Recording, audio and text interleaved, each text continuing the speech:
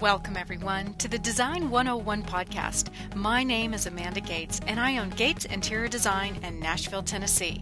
My company specializes in living a stylish and holistic life. My goal with this podcast is to celebrate all the blessings that we receive from a well-designed life. I hope to introduce you to inspirational people, teach you new ways to live better, and empower you to design your best life through intention. There are many ways to achieve balance and harmony in our lives, but it all starts at home. Join me each month to be inspired, transformed, and motivated to live your best life. Hey everyone, Amanda here from Gates Interior Design. So listen, I took a little bit of a hiatus. Some industry-leading experts would say that that's certain death for a podcast if you don't post regularly. And hey, I get it. But I also have been extremely busy, and I haven't been extremely motivated to put the time and effort into putting all this together. It takes a lot of time to not only find guests, but put the shows together, get them edited, and get them out to y'all. So I just haven't really had the time or the desire to do that. So I'm super excited to jump back on and get things back into the swing of things and get back to, I've been posting on a monthly basis. I'm going to try to see if I can do this twice a month, but hey, no promises at all. But I'm super excited to jump back into it with one of my dear friends, Carla Aston from Designed. She is a designer out of Dallas, Texas. She works, her studio is in the Woodlands. What's really cool about Carla is she has an incredible amount of experience. She worked for an architectural firm for many years, and then her and her husband moved over to Australia and Norway. So she brings to interior design a level of travel that not all of us can bring to our clients. So I'm super excited to jump into that and discuss that about what she really brings to the table for her clients that, I certainly can't do. I've never even been to Australia or Norway or out of the country for that matter. I mean, the furthest that I've gone is Hawaii. So, curious about that. And also we're going to talk shop about interior design, the trends that we're seeing, top colors, and the top 3 tips that Carla has today about the things that she loves to do in all of her designs. Hi, Carla. Welcome to the show. Hi, Amanda. How are you? I'm good. So, I just got done recording the intro just before you and I came on, and I've been on a little bit of a hiatus. I think my last podcast went up in April, and I do this sometimes where, I think as a creative, I get a little bit burnt out, and I'm like, okay, I need a break from all this, and so I'm excited. Let's see, that would be 3 months, so you'll be my first one back up. So I was saying in the intro how excited I was that you were going to be like the person that comes on after the hiatus. It's a good interview. So nice. Well, I'm excited to be here and chat with you because we chat all the time on Facebook and everything. And of course, I met you at DBC in person, and I feel like I have a little squad now, and you're part of that. And so I'm real excited to be talking to you today. Yeah, so I was trying to think back. Did we meet through the design community? I couldn't remember where exactly. I feel like we've been friends forever, and I couldn't quite place it. And I was like, I don't know, but we've been friends forever. I know. We've been following each other, I guess, for quite some time. So I think that's true too. With the blogging world, not every designer that I talk to, they're barely on social media, let alone blogging. And a lot of people don't feel that blogging is important, or they've tried it and they're like, I'm over it. So I feel like we're comrades here because you understand the blogging world and blog as much as I do. So I feel like that, we're bonded in that way because of it. Yeah, I agree. So tell us a little bit about Carla. How did you get into the world of interior design? What's your background? Tell the audience who you are. Well, I am in my upper 50s, so I've been around interior design for a long time. I when I was in high school, I took a home economics class, and I was in a small town Texas school. So we had like 3 electives, so I took home ec, and we had an interior design section in there where we had a competition, and we did storyboards and did little floor plans, and I just fell in love with the process in that competition, and I ended up winning. It was like a region-wide competition. I ended up winning first place, and I got a little scholarship, and so I went on to major in interior design in college. And That's kind of how I got started. I started working in commercial interior design firms when I was fresh out of college. So I had about 9 years of really, really deep architectural type experience, and working with high-end residential and hospitality, corporate work, alongside some really well-known architects and designers. So I feel like I had a really good, strong, sort of classic background. And then from there, I moved overseas. My husband's in the oil business, and we lived in Australia and in Norway for a couple of years. And then when we came back, we had our children, before then. And then when I came back, I wanted to open my own business. So I've slowly sort of ramped up, and now I have my design studio in the Woodlands, and we're operating with residential design. I think that that's a really important message to any new designers that are listening. I think that so much has changed. I know that when I got out of school, I went to school in the late 90s for design, and the environment was so different. There was like a hierarchy to the design world, and you did work your way up, and it was really expected that you, when you got out of school, to work in some kind of a firm to really get your feet wet and really get that, hardcore mentorship and experience. And I see now so many girls, I'm sure there's men too, but for the most part, girls coming out of schools. We've got 7 here in Nashville, but they come out of school and they immediately open up their own businesses. They hang their shingle out there, off their house, and it's like, all right, I'm open for business. And it's like, holy cow, like, go work someplace, go get, a minimum of 2 years to really just learn systems and get everything set up. Right. I'm not sure if the internet is really what's changed that, or this, I guess because of so much of the social media, I guess everybody feels the need, but don't you feel like that experience of working for those firms first before you opened your own business really helped give you a solid foundation? Oh, absolutely. And, I feel like in college, and I feel like college is necessary. I know a lot of people don't, and I know that part of it is talent and just an innate gift. But I really learned so much about just sort of an artistic interpretation, how to interpret things artistically and how to sort of see things, with a different kind of perspective. That background was helpful, but it didn't teach me anything about running a business, about, interaction with clients, about, how to make a full-blown presentation and how to follow through with a project.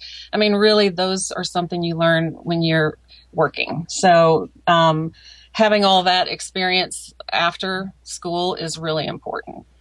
Yeah, and I agree. I think school is, I can't imagine, like, I just feel like it taught me, I learned the technical side. I agree there is an innate talent to design, and I think you either have it or you don't, but the technical aspect of learning CAD and learning how to space plan, Yeah.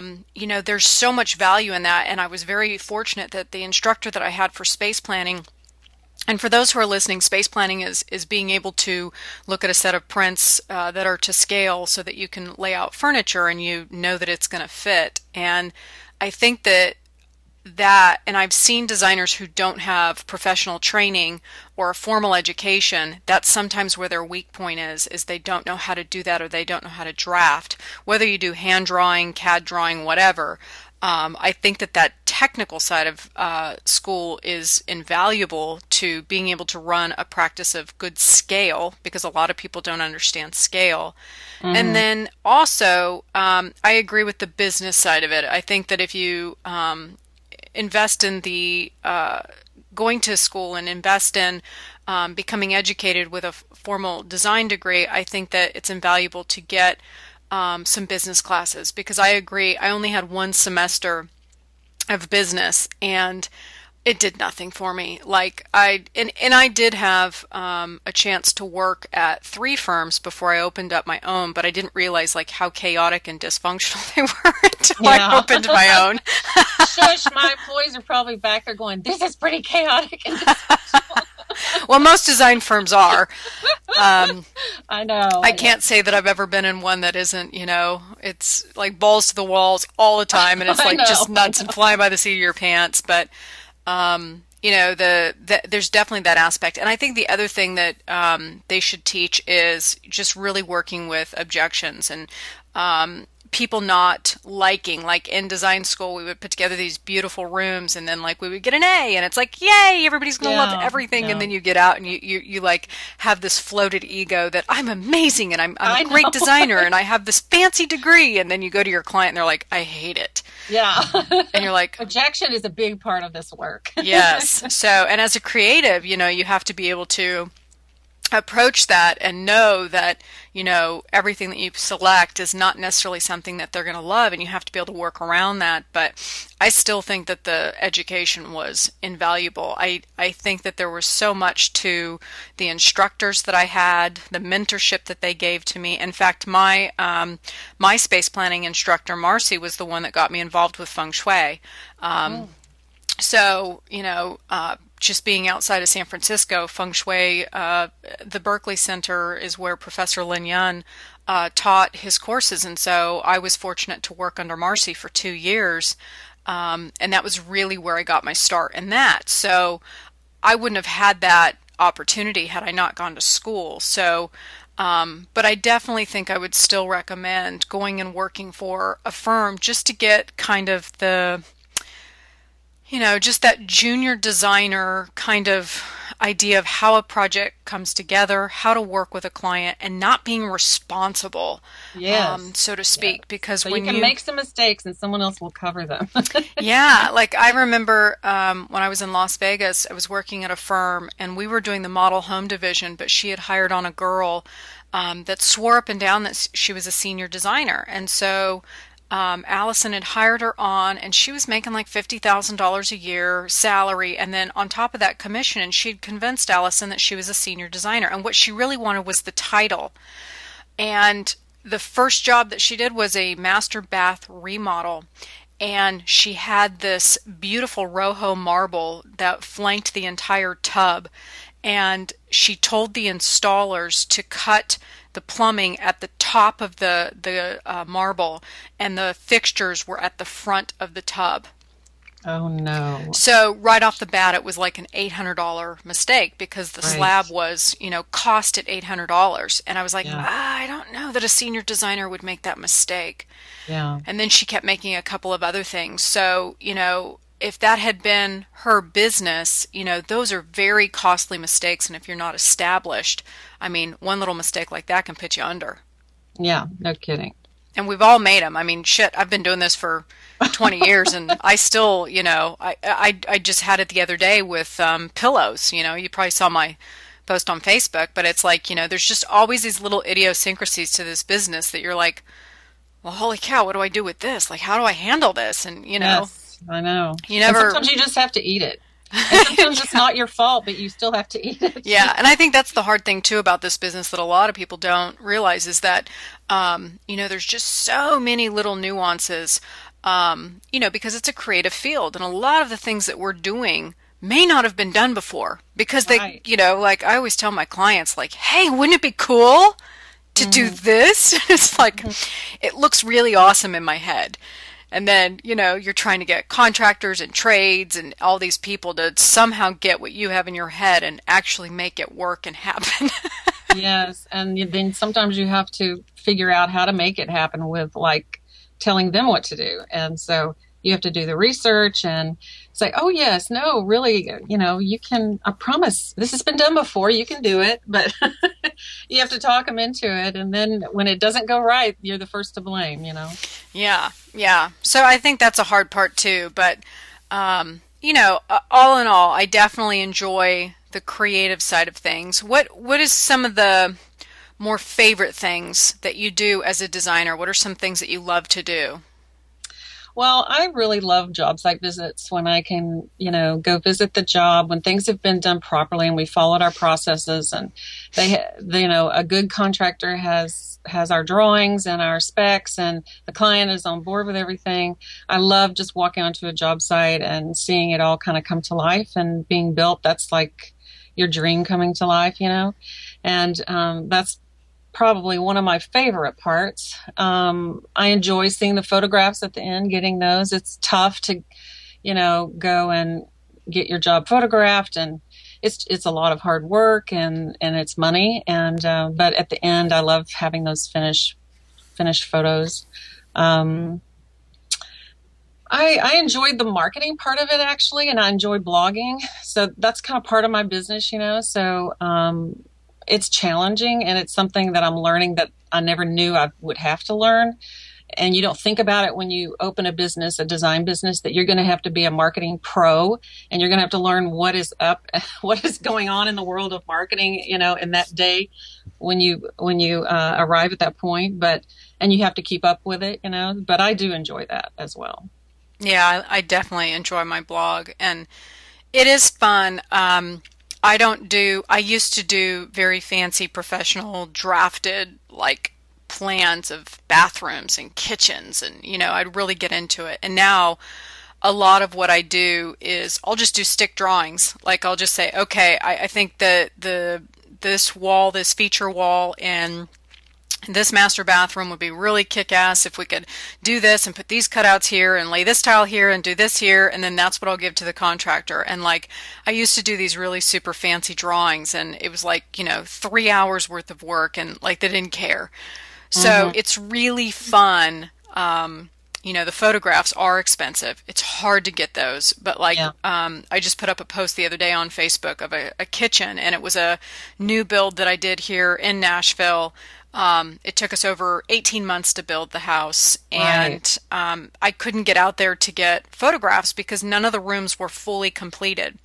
Yeah. And so it's really fun. He has decided to put the house up for sale, and so he paid this photographer $3,000 to come out. The real estate company said that they would do it, but he wanted to use his own photographer because he's an architectural photographer. That's good. Yes. Yeah. And so the photos came out amazing, and it was really funny because I pulled his folder out, and so I was looking back at those stick drawings, like the concept that I had for the master bath and the concept that I had for the kitchen, and there was like 7 bathrooms in this house, and I have stick drawings for all of the tile layouts and all the cabinet drawings and all of that, and it's just really cool to see these really fancy, amazing photos, and they all came from these stick drawings. Yeah, that's good.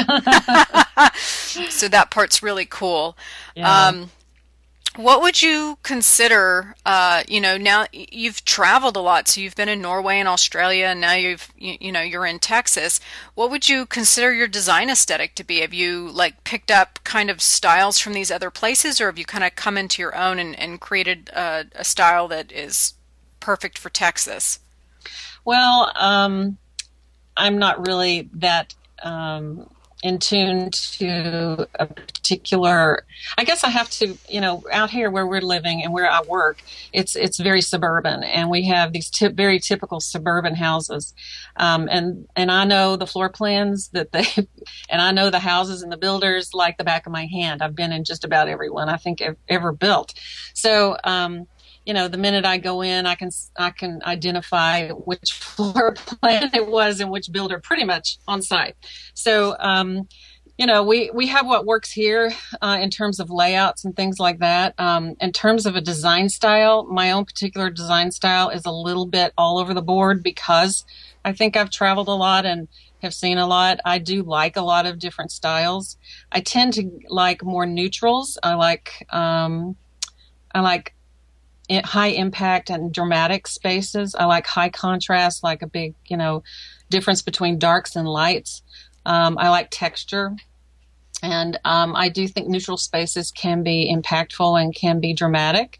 But I like to listen to my clients and kind of incorporate obviously their personality and their taste into the spaces, and make sure that they feel like they're reflected in their homes. So that's why my portfolio is not, it's a little, in terms of style, it's a little bit varied. And I feel like I bring a sort of a clean aesthetic to what they want. I'm always trying to tidy up, odd details and loose ends and floor plans that don't flow well. I like things to be a little structured and neat and tidy. So I don't think it's a particular style, and I've had a real hard time with that because I know that most designers do profess a certain style and like to keep in that lane, and that's very marketable. So, well, I think design's gotten just so homogenous, with Pinterest and House and all these places. So it's gotten a little bit harder to be as creative. But I agree that it's refreshing to, if somebody can really put their trust in a professional designer, because I think that's one of the best things that we can bring to the table is that tidying up and making it to where we are handling and making sure those loose ends are getting done, because I think a lot of people lose steam. They'll go out and buy the big pieces, but then they fall flat when it comes to like the details that really pull the room together. And then if they do actually get to the point where they buy accessories, they're usually the wrong accessories and too many of them. Yes. And I feel like they over accessorize because of their lack of ability. They're like, it doesn't look right, so I'm just going to add more stuff. Well, and honestly, I've had a lot of people that want to start with the accessories, and that's like the last place you need to go, So a lot of times they'll have a really, they need to do new flooring and other architectural changes, and then they'll want to start with accessorizing, and it's really not the appropriate time to do that, Why do you think they do that? Do you think it's because they think that from a budget standpoint they can? Yeah. I think if they can get away with, I think a lot of people think that, if they can buy a couple of accessories and make it look great, then they don't have to do the big things. And I don't even think people consciously think that. I just think it's, if they walk into a store, it's something that's available and easy to get. And, getting quotes on a new floor and deciding what that flooring material is a big investment and a lot of time and a big, stretch sometimes for them. So they'd much rather go for the easy fix, Yeah, and a lot of times it's, I put up a photo yesterday on Facebook with a gal who asked me to come out because this room just isn't working, and the problem is that none of the furniture really coordinates, and she purchased a $7,000 rug, and it's charcoal, and it doesn't coordinate at all with the room. And that was one of the things that I said, well, hey, maybe we could get a new rug. And she was like, oh no, that just got delivered, it was $7,000. And I'm like, oh my God, like, and they don't realize that, like, that's kind of the hardest thing of all, is to make the stuff that doesn't work, because you're so limited with what you can bring to the table and change up. It's like, it's so much easier to start with a fresh palette. Well, and no furniture. I think that's a valid point, in that, again, people don't want to bring in a designer because they think it's going to be too expensive. And this was a great, you'll hear designers say all the time, work with a professional, work with a designer to avoid costly mistakes. And I think it goes in one ear and out the other. And it's so true, because here's a great example of a gal who has spent $25,000 on a sofa table, 2 chairs, a rug, and 2 ottomans for this space. $25,000, and none of it works. Yeah. And had she hired me from the beginning, I could have knocked out the entire room soup to nuts for $30,000. Yeah, and installed and put flowers on the table. Yeah, and it would have been like her HGTV moment, come home, it's done, and it really speaks to her and makes her feel amazing. And, I would be able to really work with the space in a manner that really reflects her lifestyle and her family. And, one of the things that I do too is I also incorporate feng shui. And so now I'm in this position of, she doesn't really like the space. It feels wrong. It feels off. And so now that energy is in this space, and I'm thinking, what the, and so I'm like, it's going to cost us 10 to 15,000 to really work with the elements that she's already put in there. And she thought I Right. was crazy. She's like, there's no way. We just need some accessories. And I'm like, no, to No. really to I really saw pull that. I this. saw that. No, she needs a lot more than that. Yeah, I mean, to really like make it to where it's going to work and be comfortable and not have that off feeling. Yeah, I've got my work cut out for me. And sure. and I told her, I said, if you're not willing to do this correctly, and I don't think she's going to be willing to get rid of the rug, which I will try to work around. But, I told her, if you're not willing to work with me and you're going to want to, come at this with $1,500, then I'm not the designer for you, because I really want it to be right and I want it to be pretty. I want her to have a pretty space. And she's already made so many mistakes. And Yeah, I see it so often. And I also see clients who come to me that just want to do accessories because it is quick and easy. But I think yeah, that's a great point for hiring a designer, is that we are so good at being able to take the things that you love and handling the details. So all you have to do is the fun stuff. All you hmm, have to do is pick things out and say yes, no, and then we handle all the logistics and all the nightmare stuff. And all you have to right. do is say, oh, well, that's your job. That's right. I know. I've just installed two projects. Well, one, we finally got the last sofa in, and another one, we installed a master bedroom, and she had a sort of a bedroom set. So, I basically came in with a rug, custom window treatments, a custom ottoman, custom pillow. I gave her the nightstands to order herself. This is a former client of mine, so we're just coming in kind of with a partial refresh, and lamps. And, the bedroom, we did it all in one day, finished all that up, and it's a totally different bedroom. And it feels soft, it feels done. I mean, I would have loved for her to get a new bed, and I'm still pushing for that.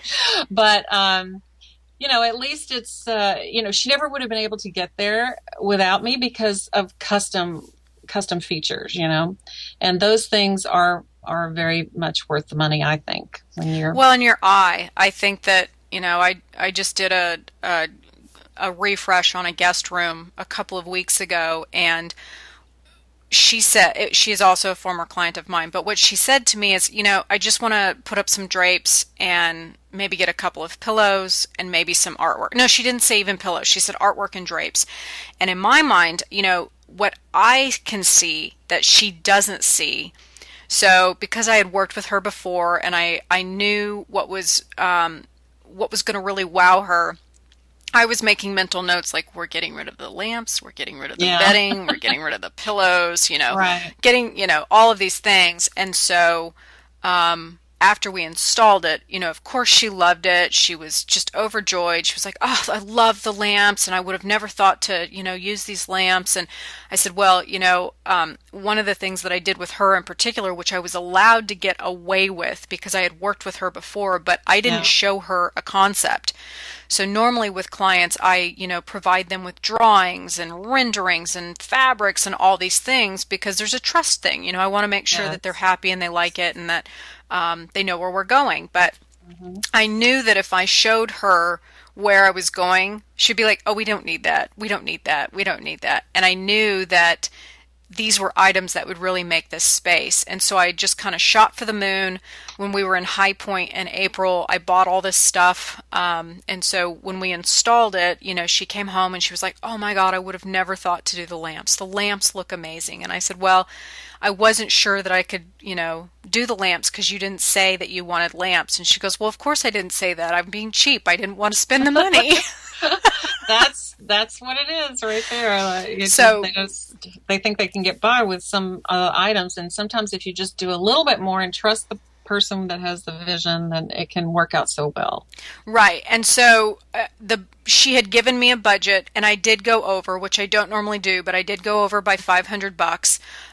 Mainly because the draperies that I put in there, I ended up doing blackout so that, it could be completely Yep. darkened in there, which added a little bit of cost. But Right. the overall look of the room, like you had said, she wouldn't have been able to get there without me because she didn't have that vision. But also, it allowed me to push her to a place that she wouldn't have gone herself, because I see this all the time with clients. If they try to DIY it themselves, they don't really focus on the items they love as much as they focus on the cost.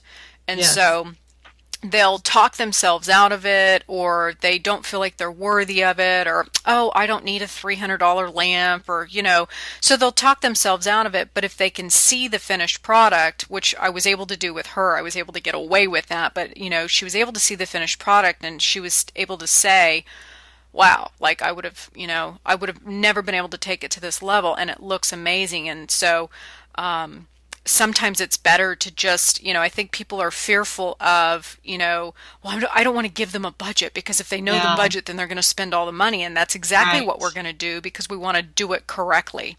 Yeah. And we're not going to look at the piece by piece. We're going to look at the overall. And so I really like being able to go to a client saying, okay, you want to redo your master bedroom. What is the overall budget? And then not giving them the individual, this lamp is this and this artwork is this, because most of us do a really great job at a high-low look. Right. But if they know like all the individuals, then they might nitpick it, and it, the concept kind of falls apart. Yeah, that's absolutely right. I mean, I have several budgets that I kind of refer back to from projects, and on one budget, one item, one little end table may be, $2,000, and on the next budget, an end table might be, 400. So it wasn't necessarily, the fact that an end table can be had for $400. So why did I use the more expensive end table? It was because I wanted to make a statement with that, and it was positioned in the room so that it got more attention, and da da da da da. So there was a reason for that in that budget.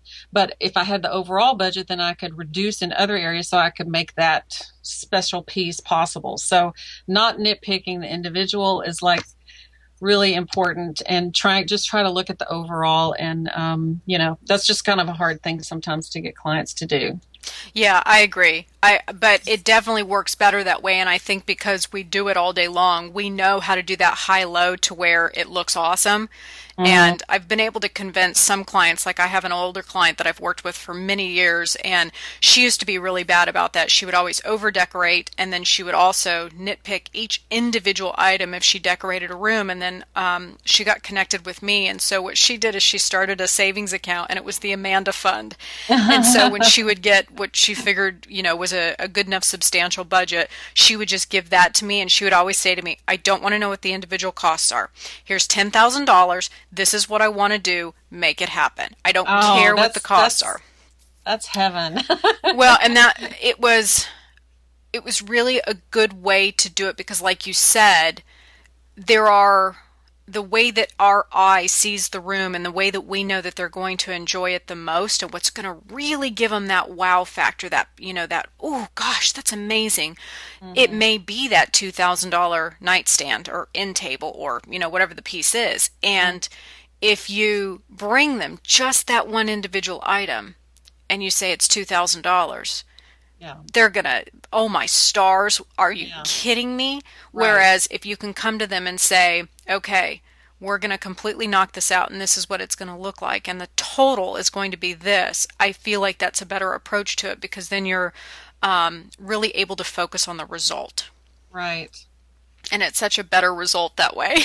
Yeah, it is. So I what do you love most when you're working on a project? You had said that you really like being able to go out to a job site, and obviously working with a healthy budget. But what would be something that would surprise us about you? What are some things that you love to do, or maybe don't do, or people think that, oh, she probably does it this way, but you don't? You mean on a project? Mm-hmm. Like mine is my stick drawings. Like I am professionally trained. I have a formal education, and my my professors would probably cringe if they saw my tile drawings now. Like I used to meticulously draw them with rulers. They would be to scale. Like I would get really fancy. But like I said, it would, take me 3 to 4 hours to draw them. And now I do everything just, rough hand.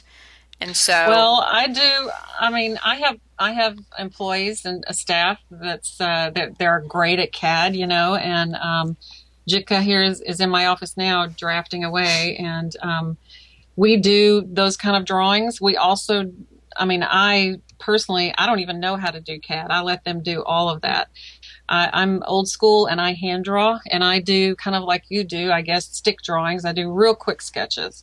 And, yeah, I've seen your sketches. They're pretty good. Like you'll do like real quick renderings of, like I saw one of a laundry room where you know, added cabinets. Oh, that was just a stick thing. That was so fast. But I do a lot of hand sketching just to sort of, that's kind of in part of a schematic design presentation. So, that's a real quick thing. I don't know that anything is really, if people went to my blog and read all my stuff, they probably wouldn't be surprised at anything because I lay it all out there and it tells how things work and you know, all that. But, what about in your personal life? What would you say that there's anything that you do in your personal life? Like, I'm a health nut. I mean, you know that. I'm a health nut. I'm a vegetarian. Like, I'm hardcore, always eating healthy. But I think what surprises people sometimes is like right now, it's, oh my God, it's like 75% humidity outside and it's like 100 degrees. It's so hot. One of my favorite things on a ridiculously hot day like this is a super cold, like out of the ice chest Diet Coke. And when people find out that I drink a Diet Coke, they're like, oh, you know, so scandalous because there's aspartame. Because it goes against your health. Totally, but I do occasionally, like every once in a blue moon, just the crisp, bubbly, you know, carcinogenic Diet Coke. You know, I'm a real Coke lover, so I love to occasionally drive through Sonic and get a medium Coke, a regular Coke with extra ice, because I love that little small nugget ice that they have. Mm-hmm. And I actually went and purchased, in my latest kitchen remodel that I did for myself, which we did last fall, I bought that Beaver nugget ice machine. It's called the Nug. And it's from Scotsman, and just so I could have that nugget ice. It's good. And it's expensive, and it's kind of loud, but I love it so much, and I'm so glad I have it. Hey, if it improves your life, your quality of life, and it makes you happy. Well, I've had, you know, if I was going to remodel, it was kind of the thing. I kind of got to the point where I don't cook that much at home. I don't stay at home that much. I'm, you know, working a lot, and I stay at my office a lot. And my husband finally said, look, I'll buy you that ice machine if you just redo the kitchen. Hey, I happen to know somebody who could do that for us. Yeah. So what are some trends that you're seeing? What are some design trends? I know that I was really excited when I went to High Point to see, you know, that color's making such a huge comeback. But what are some trends that you're seeing? Well, I think that, I mean, certainly in tile, like, because we do a lot of kitchen and bathrooms, those hex tiles are so, they come in every size and shape and color and material now, and hex tiles are so big. And I just had a client recently say, oh my gosh, I ripped those out of my other house. They were so old. So I guess they're sort of coming back, you know, in a big, big way. And I think hex tiles are kind of a hot thing. Let's see. And cement tiles too. I'm sorry, go ahead. Cement tiles are huge right now too. Yes, right. They've been kind of around, but I think just the hex is like, and beehive shape, you know, kind of a hot thing. I mean, using brass is so hot now, and I think mixing metals, like, people are really not afraid to do that anymore. I love doing that. I think, you know, everyone realizes that we're going to use some brass. We might use some, you know, or a bronze or some nickel, polished nickel. And it really, as long as you're selective and careful with it, you know, you can absolutely mix metals in your home.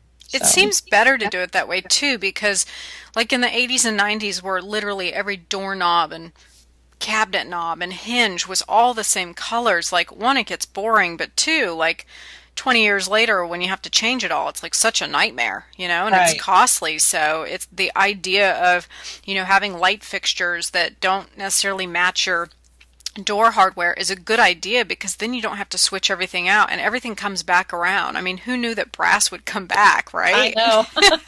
And it's I so know. high style. Like, I am actively like searching out for gold fixtures now because they're just so high style and they look so fantastic with, these gray walls that people have Oh that yeah. Well, they add so much warmth to all the cool interiors that we have. yeah. And it's, So, it's been a little bit hard convincing people that the brass is back, and it it's has, and even though it's all over the internet, yeah. it's Well, still it's not not as personal. shiny as it was. I mean, the Yeah. shiny brass isn't, but it's that doled out, but it's very pretty. And a lot of, like Kohler was the one that really started bringing it back probably about 5 or 6 years ago. They had a brushed brass that was very pretty that was actually quite popular. But yeah, I mean, all you got to do is open up Pinterest and it's everywhere. Yeah, for sure. So, what is some of your favorite tips that you can share with us as a designer? What are some little inside secrets? And of course, as she said, you can go to her blog and like It's all read. there. Yeah, it's all there. But Yeah. what are some of your top tips that you like to do either in a project, or things to expand a budget, or little insider tricks and tips that you have? Well, I actually just published one yesterday on my blog, and it's, I do a lot of kind of sometimes partial kitchen remodels or partial remodels, and I work a lot with the middle class. I don't have a lot of super high-end luxury clients. So we're always trying to stretch a budget, and we're always trying to, do the most with what we can.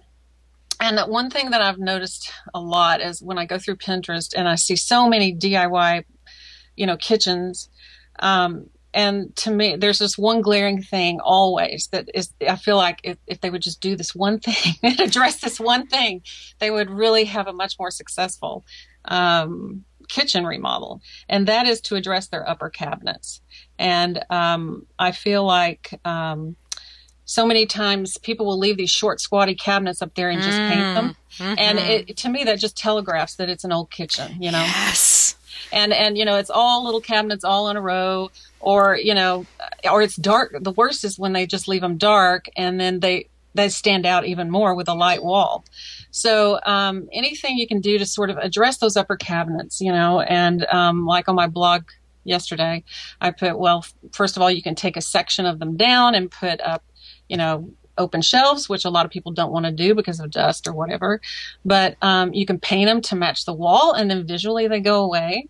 You can add to the top of the cabinets, either with upper cabinets, or you can box it out and add some molding and make them appear taller.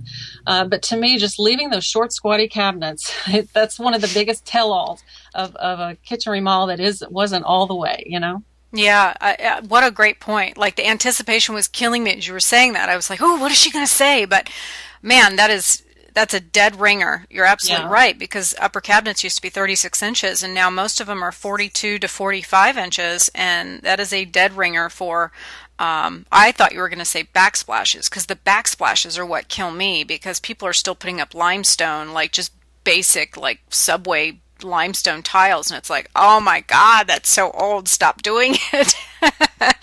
Well, even sometimes though, it's like, you mean like 4x4, like yes, travertine tiles? Yes. Oh gosh, I know. Every time I see a kitchen like that, I'm like, we have to do a new backsplash. Yeah. So, yeah. And I love the open travertine, shelves. I'm so over travertine, we have so much travertine around Yeah, here. in Texas you would. We did a lot in Arizona and California, and to me it was like one of the worst.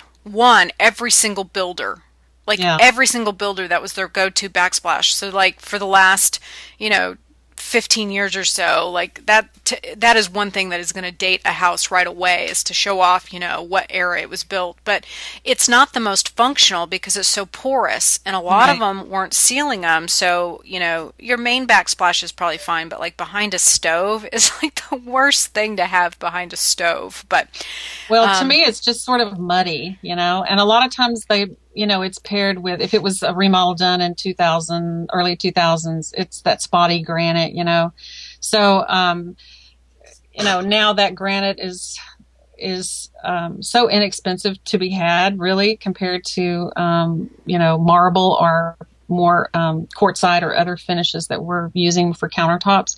But that telegraphs a date to me. The spotty granite and the travertine little tiles and dark cabinets. Yep. Yeah. Totally. Yep. Yeah. What a great tip. Thank you for that. That is definitely, and I think that I just put up a blog post the other day, how the DIY mindset is killing you or something like that. What it was something about the mindset of DIY and how it's just not the way that a person who does DIY versus the way that we approach a project. We see things that, somebody who doesn't do this for a living or isn't always in this, it doesn't necessarily stick out to them. So like what you're saying with the cabinets, that's probably something that most people wouldn't even think of. That's right. But to me, it's just, and really when you look at like a before and after, and you see a lot of those, going through Pinterest, because I'm on Pinterest a lot, and here's the before and here's the after. Yes, it looks dramatically different if you paint the cabinets or whatever, but those short cabinets are still there. You can still, it really telegraphs that all you did was paint them, Yeah. The article that I wrote is how to ditch the DIY mindset and get better results. And the reason why I wrote that was because I had put together an entire design concept for a client, and I gave it to her, and she was cutting corners to save money. So she ended up not saving money, but she tried to DIY the whole thing, and it was the same thing. I mean, there was just all of these mistakes that she had made, and ultimately what ended up happening is it ended up costing her more money because we had to fix it. Yeah. So, I always suggest to people, like, there's nothing wrong if you want to DIY it. I get it because, when I do a project, I want to save money too. But I would always consult with someone. Most designers, in any area will have some type of a consultation type package. So consult with a professional and get some ideas and some game plans put together. Talk about putting together a realistic budget, and then have like a game plan, because that will help you. If you have an action plan that gives you this roadmap, you're going to get better results, and you're going to end up getting a space that you love that is going to last longer than if you do DIY it and it's wrong. Right. And, another thing that I think I always try to push my clients on remodels, because I have literally had clients where, they tried to save, and so they didn't do certain things, to their remodel. And, they end up putting good money on top of bad, like I really hate to see that, because in the long run, 2 years down the road, after the whole remodel is over, you're not going to feel that satisfaction unless you really push it and go for it the first time, So if you can go as far as you can, just to really get that final look that you want, and try not to cut back, just so you can, on down the road you won't feel like you have to redo again. Right. If you cut corners, you're not going to be as satisfied. You aren't going to be as happy with the results. If you just, rip the Band-Aid off. Money to spend on a result that's not going to be, amazing for you and last a long time for you. So make your dollars really count, and, try to push it as much as you can. That's what I would suggest. Yeah, I agree with that. Like it's going to hurt initially, especially if you're really focused on the dollars, but the long run, like I just got an email from a client. I did their vacation home in Las Vegas 8 years ago, and they have decided to sell it. So he emailed me, the new homeowner who's purchasing it, and said that, this gentleman is interested in some things and whatnot, but it was mainly just information on where he could get like the shades that we had put in, and he wanted to get a couple of them repaired because they had been used, obviously, and a couple of them were damaged. But the new homeowner was like, man, this space just, it looks really great. It feels really great. We bought the house with all of the furniture and the design. You really did a great job. And he said, I have to tell you, when I first viewed the home, I thought that it had just been built and was done just a couple of years ago. And so that was such a true testament to, if it's done right the first time, I mean, here we are 8 years later, and it still looks very fresh and very current, because he hired a professional. And I think that that's a valid point, because many of us designers, the trends that most consumers think are trends, like you and I have been doing for the last 5 to 7 years. So it's starting to phase out in our world when some of these people are just getting into it. Yeah. So we can foresee the future, and we can see what those trends are and get those in now so that your investment lasts so much longer. And we know how to stretch that out so that your investment pieces especially can work 15 to 20 years. Right. Yeah. Right. Well, my dear, I knew that this was going to go fast, because we always, we can chit chat for hours and hours on end. If people are interested in learning more about you, tell us what your website is and what your blog is and how people can find you. Well, it's carlaaston.com. That's my website, and my blog is located there. Designed with Carla Aston is what it's called. And I'm on Instagram, Pinterest, and Twitter, and Facebook, and just about everywhere. It's Carla Aston. That's my handle. Aston, correct? Right. Awesome. Carla, thank you so much for taking the time today to sit down with me and talk shop about interior design and the industry itself. It was really fantastic talking with you today. Well, nice to talk to you too, Amanda. Now, it's funny, I have to say, to sit down with someone who is in the same industry as me. I presume that all industries are alike and that everyone experiences the same type of pitfalls, exciting things, and whatnot. In design, it's always a battle of getting people to trust and take the plunge. I mean, hey, I get it. You know, it can be really expensive and really scary. I remember the first time that I ever invested in a marketing firm. I was trying not to be my worst enemy and trust that they knew better than I did, and man, was it scary. But I took the leap, and it had huge payoffs. And let me tell you, if you're in the Woodlands area of Texas, be sure to look Carla up. When I say that she's the real deal, she is. And when it comes to the interior design process, she's someone that you can really put your trust in and get incredible results. Like Maya Angelou famously said, faith truly is in the evidence of the unseen. But hey, listen, in interior design, the results are in what you see and feel. And with Carla, it speaks for themselves. Just go on over to her blog or her website and you'll see from her portfolio, she does amazing work. Thanks, everyone. I'm your host, Amanda, and I hope that you've enjoyed this podcast today. If you'd like more information about this show or have comments, email me at info@gatesinteriordesign.com. Be sure to hop on over to the blog, gatesinteriordesign.com/blog, or look me up on Instagram or Twitter at @the Amanda Gates. Bye for now.